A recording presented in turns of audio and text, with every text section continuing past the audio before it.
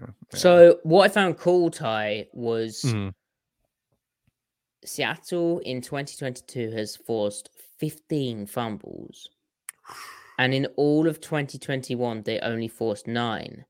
And so Brock, who had asked Pete Carroll about what the difference was, and Carroll said that for the last 4 to 5 or so years, they talked about taking shots when they were tackling and going for like punch the ball out scenarios. But that was sort of overtaking the actual tackle. And so it was pretty obvious and you were missing your tackle. But now this year, they've adjusted to punch tackles with a sort of different emphasis, which Hurt described Wednesday, Clint Hurt, the defense coordinator, as like a wrap, but you punch as you wrap, such as what we've seen with Kobe Bryant's ability. And it's worked, right? Like the results are there. Now, turnovers are slightly random, but still, that's very, very cool. And this kind of new style of wrap and punch, and Hurt also mentioned if you're the second guy coming into the pile, rather than trying to go for the kill shot or push the pile, go for the punch. That those two elements, excellent stuff. Yeah, and we saw that late in garbage time on Sunday against the Giants. Tariq didn't make a great tackle attempt there, but he was basically doing that. If you want to see an example of that, you can see it there as well. But you can also look at all of Kobe Bryant's plays as well. And it's it's working. You know, the big thing for this defense is it needed to generate more turnovers somehow because they weren't getting the picks. And they weren't really getting the fumbles, as you noted there, with just 9 last year. How many of the 15 have they recovered? Do you know? No. No. But you know what, Ty? There's this website called Pro Football Reference. Reference. Yeah.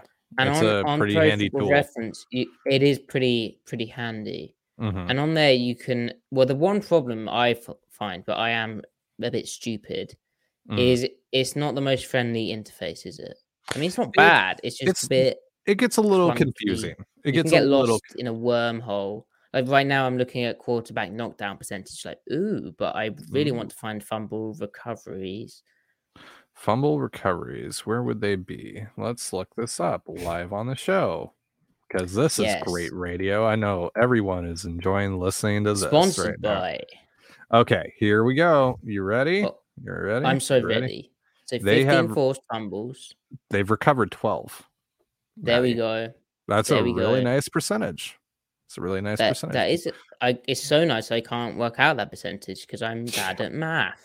Is 12 out of 15. It is 80%. 80%. There we go. I totally did that without Googling. No way, little roundy. Whoa. Nice. Whoa. Nice, sexy little rounded number. Yes. Of course it's 80%. Marvelous. Anyway, so that has been cool. Now, the Seahawks defense, Ty, if we're staying on the defensive theme, speak properly. I mean, this is Seattle overload after all. So. It is. Per Football Outsiders, who have their DVOA metric, which obviously the Seahawks have fabulous history with. Maddie, what is DVOA? You can visit the full explanation at footballoutsiders.com. Yes, but basically, Ty, DVOA is basically adjusting performance for opponent. But it's a percentage. So basically, if you play well against good teams, you do better in DVOA. Whereas against bad teams, not as good. The womp-womps. The womp-womps, yes. Okay, so we got the hashtag since week 5 numbers here. Tell me how dope the Seahawks defense has been since week 5. Hashtag since week 5. They have been minus 22.4%. What does that mean? Well, it's second best in the NFL. And if you remember Seahawks week 5, their actual game, that was at the Saints, which wasn't a good game at all. So if you did this week 6, week 7, week 8, they'd 100% be first. The fact they're second, even with that Saints game, where there were the shoots of progress, but they still had some real bad moments, right? It wasn't Lions bad, but it was still bad. It was a Taysom Hill freak game, but also they hadn't refined themselves. But week 6, where they really embraced the technique stuff, which I want to talk about in a second. The Arizona game. Wow. So that's really exciting. And then weeks 1 to 4, so the opening when which Carroll's termed rope-a-dope, 17.3%, 31st in the NFL, which I think everyone, like any metric, had them like second worst in the league, just in front of the Lions, right?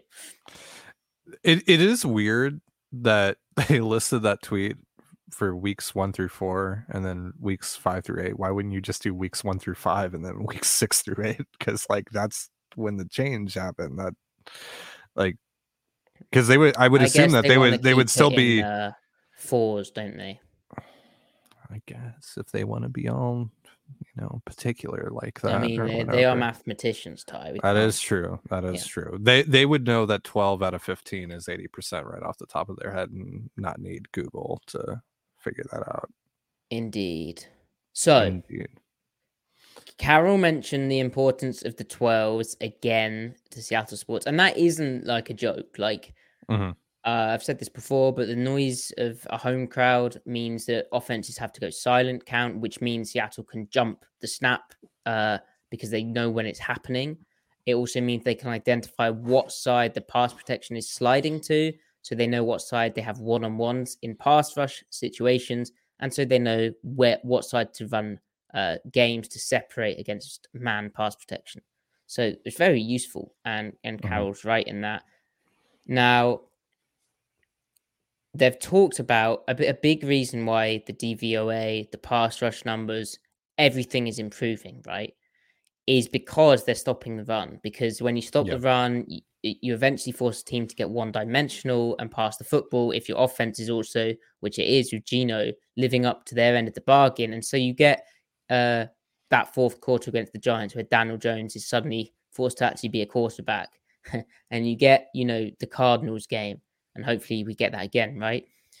And you get these one-dimensional situations. And this week, the Seahawks coaches said the quiet part out loud, which we said early on. We've said on a lot of overloads, but basically Seattle was doing more bare fronts on early downs, less even fronts, right? So less 4-2-5 or 2-4-5 appearance, more bare front, so 5 guys down at the line of scrimmage covering the guard, the center, the guard, and then the 2 edges. And Carroll said on Monday that he's really fired up about the run defense improvement, but the key part of all of this was him saying we have benefited from the past couple of years with the way we do things now, and that which we did in the last couple of years. And there's a little bit more connection than that you might see. But obviously we saw it. That he thinks it's paid off. And they learned our guys in the year's experience in the past. And they've now deployed them a little bit more specifically to all of that stuff. So that's basically saying they've gone back to the techniques that they were using a bit more often in the past 2 years. And then Hurt on Wednesday says all the techniques that we've learned in the previous years are the same, which, we've been saying. But the difference is this year, and again, we've said this on past overloads, but they're power stepping more. They're allowing them to play more downhill, less sort of 1.5 gapping, mirror stepping, more passive. Though they still do that, they're doing way less of that because of how they've sort of built up their bare fronts. And the big thing he said for me was, because we were playing more split safeties and things of that nature, it required them, the defensive line, to do more often things that maybe they weren't most comfortable doing. And then so obviously it's just working our way around that and saying, okay, if we're going to adjust in this facet, then we have to adjust somewhere else so we don't get hurt. So, and then he said it all went hand in hand with going, just put your players in the best position to play and hear them out. So when he says about the split safeties, again, they're still doing split safety stuff, but they're doing it from bare front looks. Now, they were doing bare front looks and split safety stuff, but they were doing much more mirror stepping, which they weren't very good at. And then they were also doing split safety stuff with the even fronts where they didn't have the dudes to set the edge. And they also were struggling, the two defensive tackles playing heavy techniques, again, mirror stepping stuff. They were struggling with that as well.